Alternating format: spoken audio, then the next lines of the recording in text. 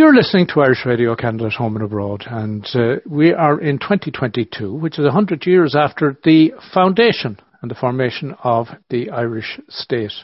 Now, 1916 was when the rebellion happened, and between 1916 and 1922, there were negotiations, there was a variety of political events that occurred, but 1922 was set down as the date where officially the establishment of what was Sears thought here and then, I guess, the Free State, later to become the Republic of Ireland.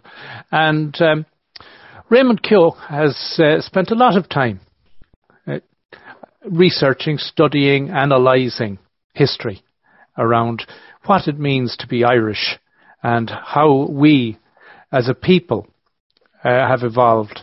And Raymond is a graduate of the University College Dublin, and he became a community extension officer for the UN in Central America during the 1970s, and his extensive experience in tropical forestry, particularly with the teak, high-grade hardwood, his involvement with local communities, and his marriage into a Salvadorian society, his first-hand knowledge of a range of world cultures, and his lifetime dedication to understanding his own family's complex social history became the ideal blend in which he developed the concept of our common and our universal identity.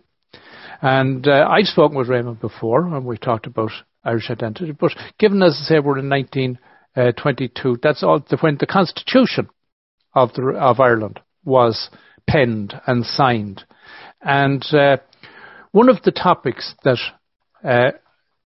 Raymond has discussed and considers very important is Catholicism and the 1922 Constitution. And today we're going to have a chat about that. Raymond, thanks a million, first of all, for coming back, and great to see you. Deeply rooted, and I know that the Constitution was very heavily influenced in every respect by the Catholic Church. You take it from there, fill us in. Yeah, well, what is really interesting about that is that there were kind of two relevant constitutions. The first was the 1922, and the other one was a follow-up, the 1937 Constitution, and they were quite different in several respects. The committee that was drafting the first Constitution, the 1922 Constitution, they wanted to produce as short and simple a document as possible, with as few directive principles as possible. In other words, not to tie people down in an uncertain future. They didn't really know what they were getting into in the Free State, as it were. And when it came to Catholicism, they really didn't give the Catholic Church a prominence at all. But they did deal in Article 8 with with religion, and I think they dealt with it very fairly, in that they were trying to make sure that all religions would be regarded equally, and that there was no bias or there was no favoritism on the part of the government.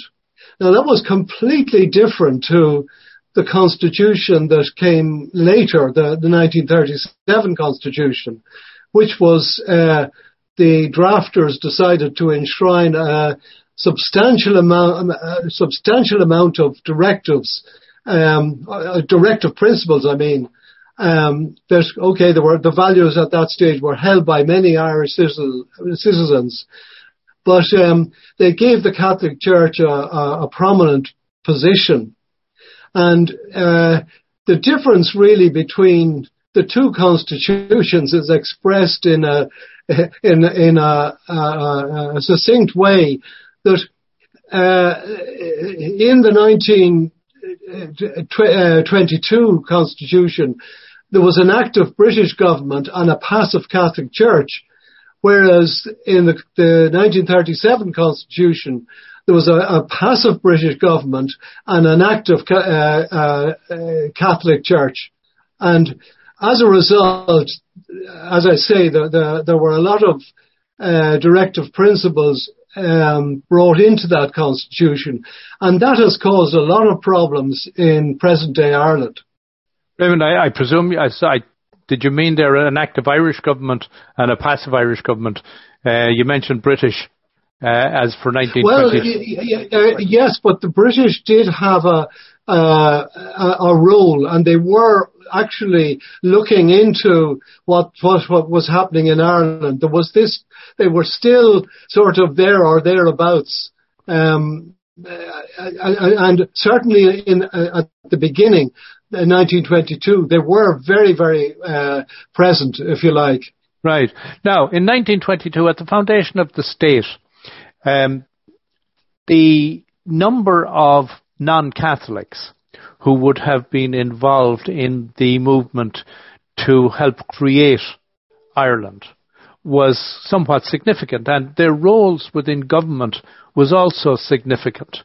So would that have played into how the 1922 Constitution would have been constructed?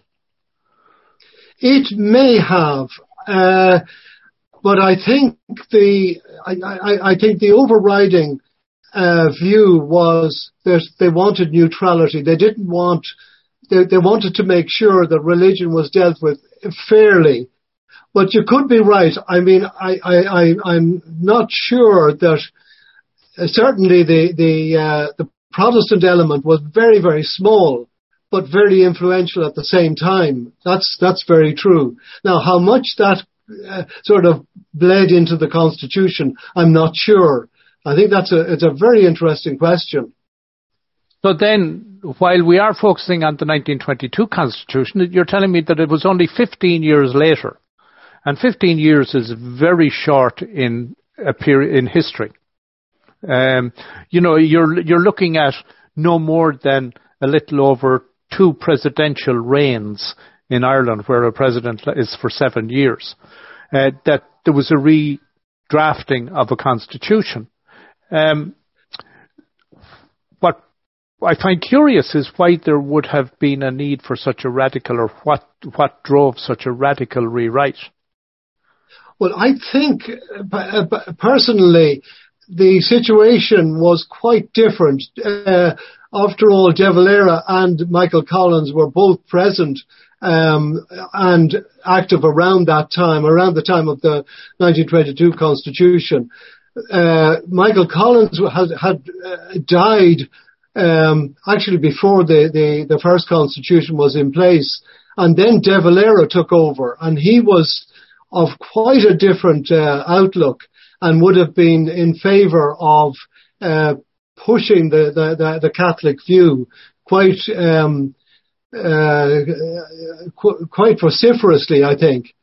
And it was probably De Valera that really was behind the 1937 Constitution and the Catholic view that was in it. So then, in the intervening 15 years as well, attitudes must have changed within Ireland, because in order to present a new constitution to an electorate, and at that stage it would have, the electorate would, I presume, have developed a sense of identity themselves, that the work that would have been going on, and not quite behind the scenes, but at an influential level by the church, must have been quite strong over that 15-year period. Yes, I believe so. But I think we shouldn't estimate, as I said, De Valera and the influence that he had in the country. He was a very influential figure and did carry a lot of weight. And of course, at that stage, the Civil War was behind us, and the whole question about the North, etc., was in place, and there was a lot of tension in that respect. But I think as well as that, people were sort of finding, realizing we are actually independent now, or we're gaining more and more independence from Britain, and we're sort of, I suppose, the echoes of Patrick Pearse and the Gaelic Irish, etc., was coming more to the fore. So the De Valera again would have encouraged that kind of thinking, and the Catholic Church, of course, would have seen that.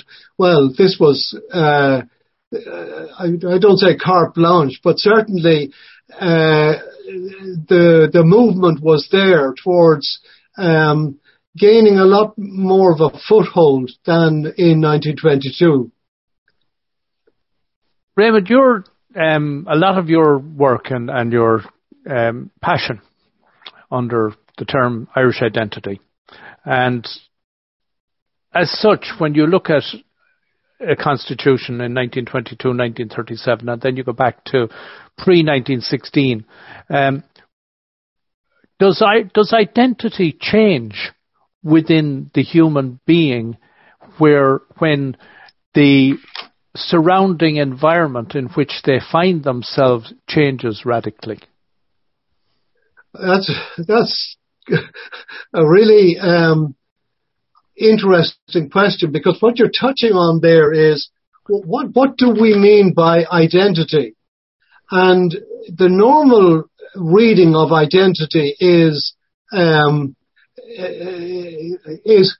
how we think, or who we think we are on the personal level. Who do I believe that I am? It's more or less my own perspective of myself, self-identity, if you like. And at the collective level or the national level, it's more the view of who do we think we are as a people. Now that's very different from the original definition of identity, which is on a personal level. It's what in me or you or whoever is the same at all times and under all circumstances. And at a national or a group level, what in us is the same at all times or under all circumstances. And really, when you look at the perspective, the perspective of the self, or the perspective of the group, the nation, etc., the whole thing is change and constant change. Because if you take one single life, I mean my own life or your life, and you look back 20, 30 years and you're thinking, I didn't think as I think now. I was a completely different individual from my kind of thought perspective. Similarly, when you look back 100 years ago and you think about what Ireland was at that stage and the radical changes it has gone under subsequently. I mean, if you brought somebody from 1916 and, you listen to their conversations in the GPO or at the eve of independence, and you were to bring a group to discuss with us what their views were and what our views are, they wouldn't be able to credit how different things are in this country. It's a completely different landscape for them. And likewise, when we look back, it's a lot of, I think even younger people find it difficult to understand the outlook of the 1920s. So yes, identity in the sense of perspectives change, but identity is a different thing, and that's the basis of the work I'm doing. And it goes back to the kind of philosophical question about what is identity at the personal level and the collective or the group level. But then is that not to some degree an elusive concept?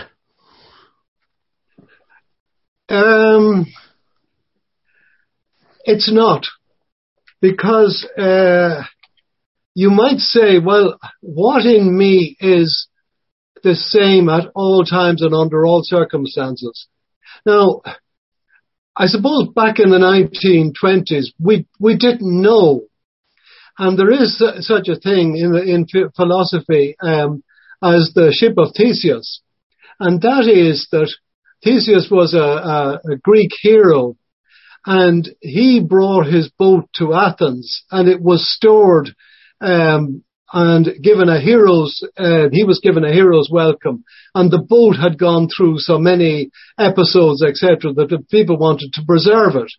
So they put it into a dry dock, and they found, well, after a couple of years, you'd have a board here was rotting, or another board was rotting, and then they changed the board. So the philosophers looking at this were saying, well, now, the more you change the boards, more different the boat is. And in fact, is it the same boat after several changes, or even changes of the whole structure? Is it the same boat? And you can ask the exact same question about us, and like our body chemicals are changing constantly. So how can we be the same person at all times and under all circumstances? Now, it was in the 1950s that the discovery of DNA came about. And to make a long story short, it was discovered that DNA, our DNA sequences, are the same at all times and under all circumstances, right from the beginning, from the zygote stage in the womb, right to the end of life. So we do have a base for real definition, or a real concurrence with the original definition that we are the same at all times and under all circumstances in our DNA. Now, when it comes to the nation and the group, again, we're looking back and we see an enormous amount of change from the 1920s right to the present day. And just around the 70s, the 1970s, a huge change occurred and questioned really all that came before. So the standard kind of, and in the case we're talking about, Catholicism, etc., was all questioned, and people decided, no, we're now entering a new society. We're different, yet we still call ourselves Irish. But we're under no way are we the same as we were before. So the question then becomes, well, what is Irish identity? How do we define it? In what way are we the same at all times and under all circumstances? And here is where it gets quite difficult, because there is nothing in the Irish identity, kind of the Irish perspective, that is the same, and therefore it breaks down. There is no such thing in reality as Irish identity that can be defined in those succinct terms. So in effect, it is an elusive concept to some degree. Yes, the perspective is an elusive concept. But when it comes to looking at what is identity on a human level, then we're at the point where the only thing that remains the same, or the issue that is common to us all at all times, is the human reproduction. We all come from human reproduction. We may be agents of reproduction ourselves, but this is the constant that actually defines us. But that definition means that the whole of humanity is identified together, and you can't divide humanity into discrete segments that are, in other words, different from each other. And the repercussions of this kind of view are enormous, because again, one has got to remember that human reproduction, is based on human DNA, and it impacts on things like our culture, our heritage, etc., etc. And when you kind of delve into this subject, and we're saying, well, you can't have discrete units or divisions within humanity, then we realize that actually there is only one basic culture in humanity. It is divided into cultural appendices, and those have developed through history. But the Irish appendage, if you like, is one of those. But there is no division between that and other appendages, where we kind of flow. Our cultures are so intertwined, so interlinked, that we can't say, well, there's the division. There are no divisions. So in effect, the human identity, which is the common identity for us all, that literally what I'm hearing to some degree is that the Irish identity is no more than a slight flavour of the human identity, as would be the case with any other cultural group. And what I find interesting in what you've been saying, as well as I sat in and listened on another Voices session about a year or so ago, and they talked about the 17%. And the 17% was the 17% of Irish who emigrated, but now in Ireland, 17% of the population are immigrants. Yes. And that this 17% was changing and effected change within what would be identity to many degrees. Correct. But then on the wider scale, on that human scale in which we're talking about human reproduction is the base of our identity, then, we're forced to view those who are coming into to Ireland not as being of a different group that will change our identity. No, they are a different group that actually change our outlook of what it means to be Irish on a day-to-day basis. Now, I have a personal experience of this, because I married into the Central American culture, and my family, therefore, is not Irish in the sense that it is pure Irish on both sides. It's Irish Salvadorian. And, but in the context of human identity, it is only a more complex model in which the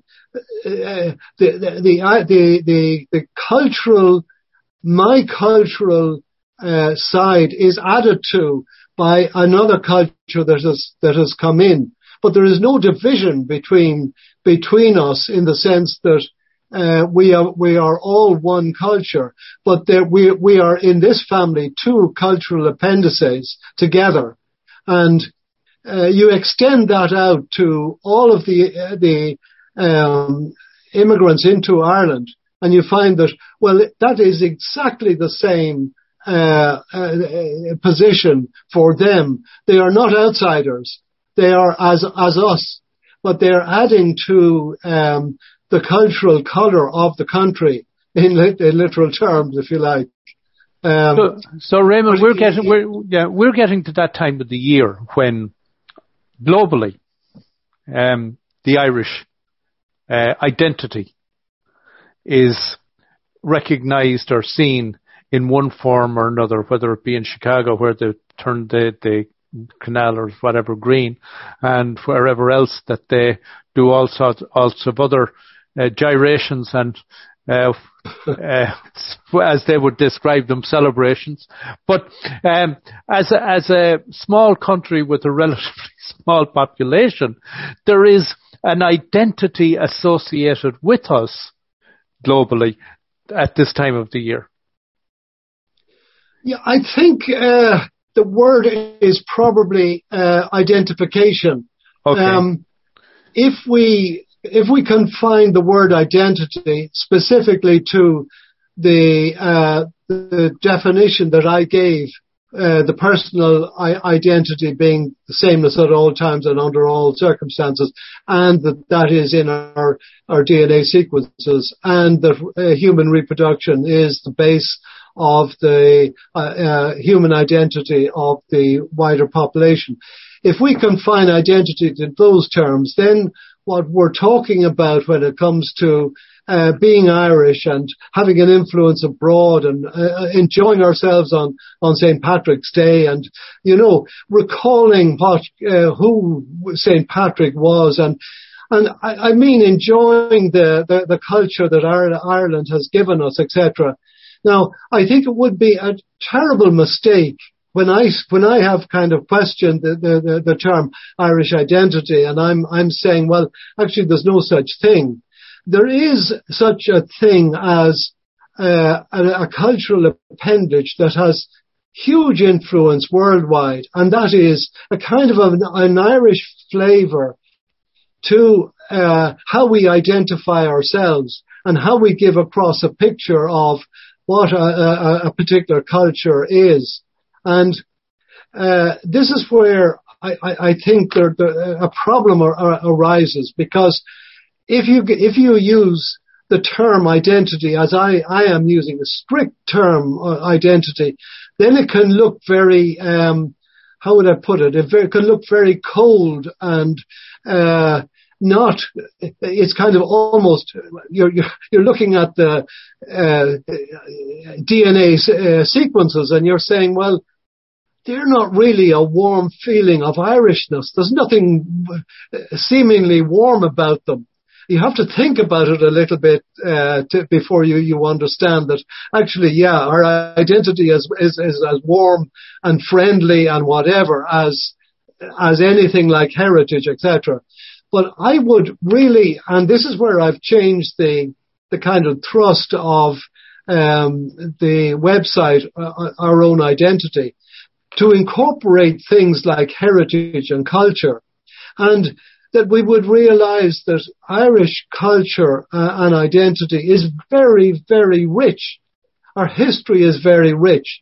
And we can at the same time as we realize that our Irish so-called identity is more an identification with Ireland and things Irish, and those things Irish are, I think, to be highly regarded.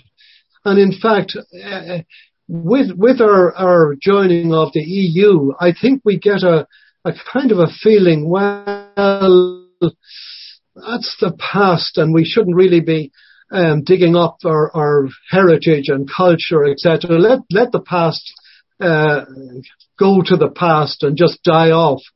I think that's a terrible mistake. And I think we should be able to enjoy and resurrect all those feelings that we have about Ireland and the Irish in that kind of overall view of heritage and culture. There's something really great about it. And I think, for example, now I'm looking at, it was a very interesting document that was in our family. And it was something that related to a relation of mine, an ancestor of mine. And I had been pestering my aunt about where we came from and who our ancestors were, etc., etc. And she made contact with a person that I don't know, but whoever that person was, they wrote out a chart, a family tree. And in the family tree was one sentence that said, Timothy MacDougall, who was my great-great-great-grandfather, something, I think, something like that, was married to a sister of Edward Bunting. And Bunting was a man who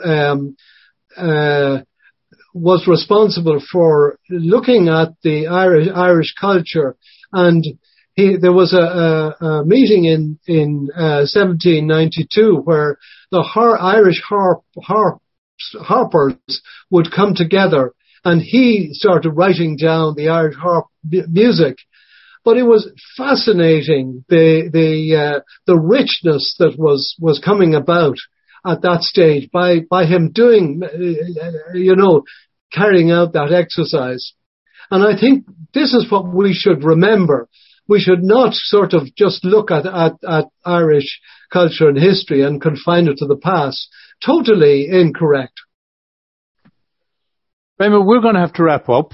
The clock has been ticking. It's been fascinating, and we are coming to that time of the year, as I said, where globally people are going to go to an awful lot of effort to identify with us, and rather than to use it as their identity.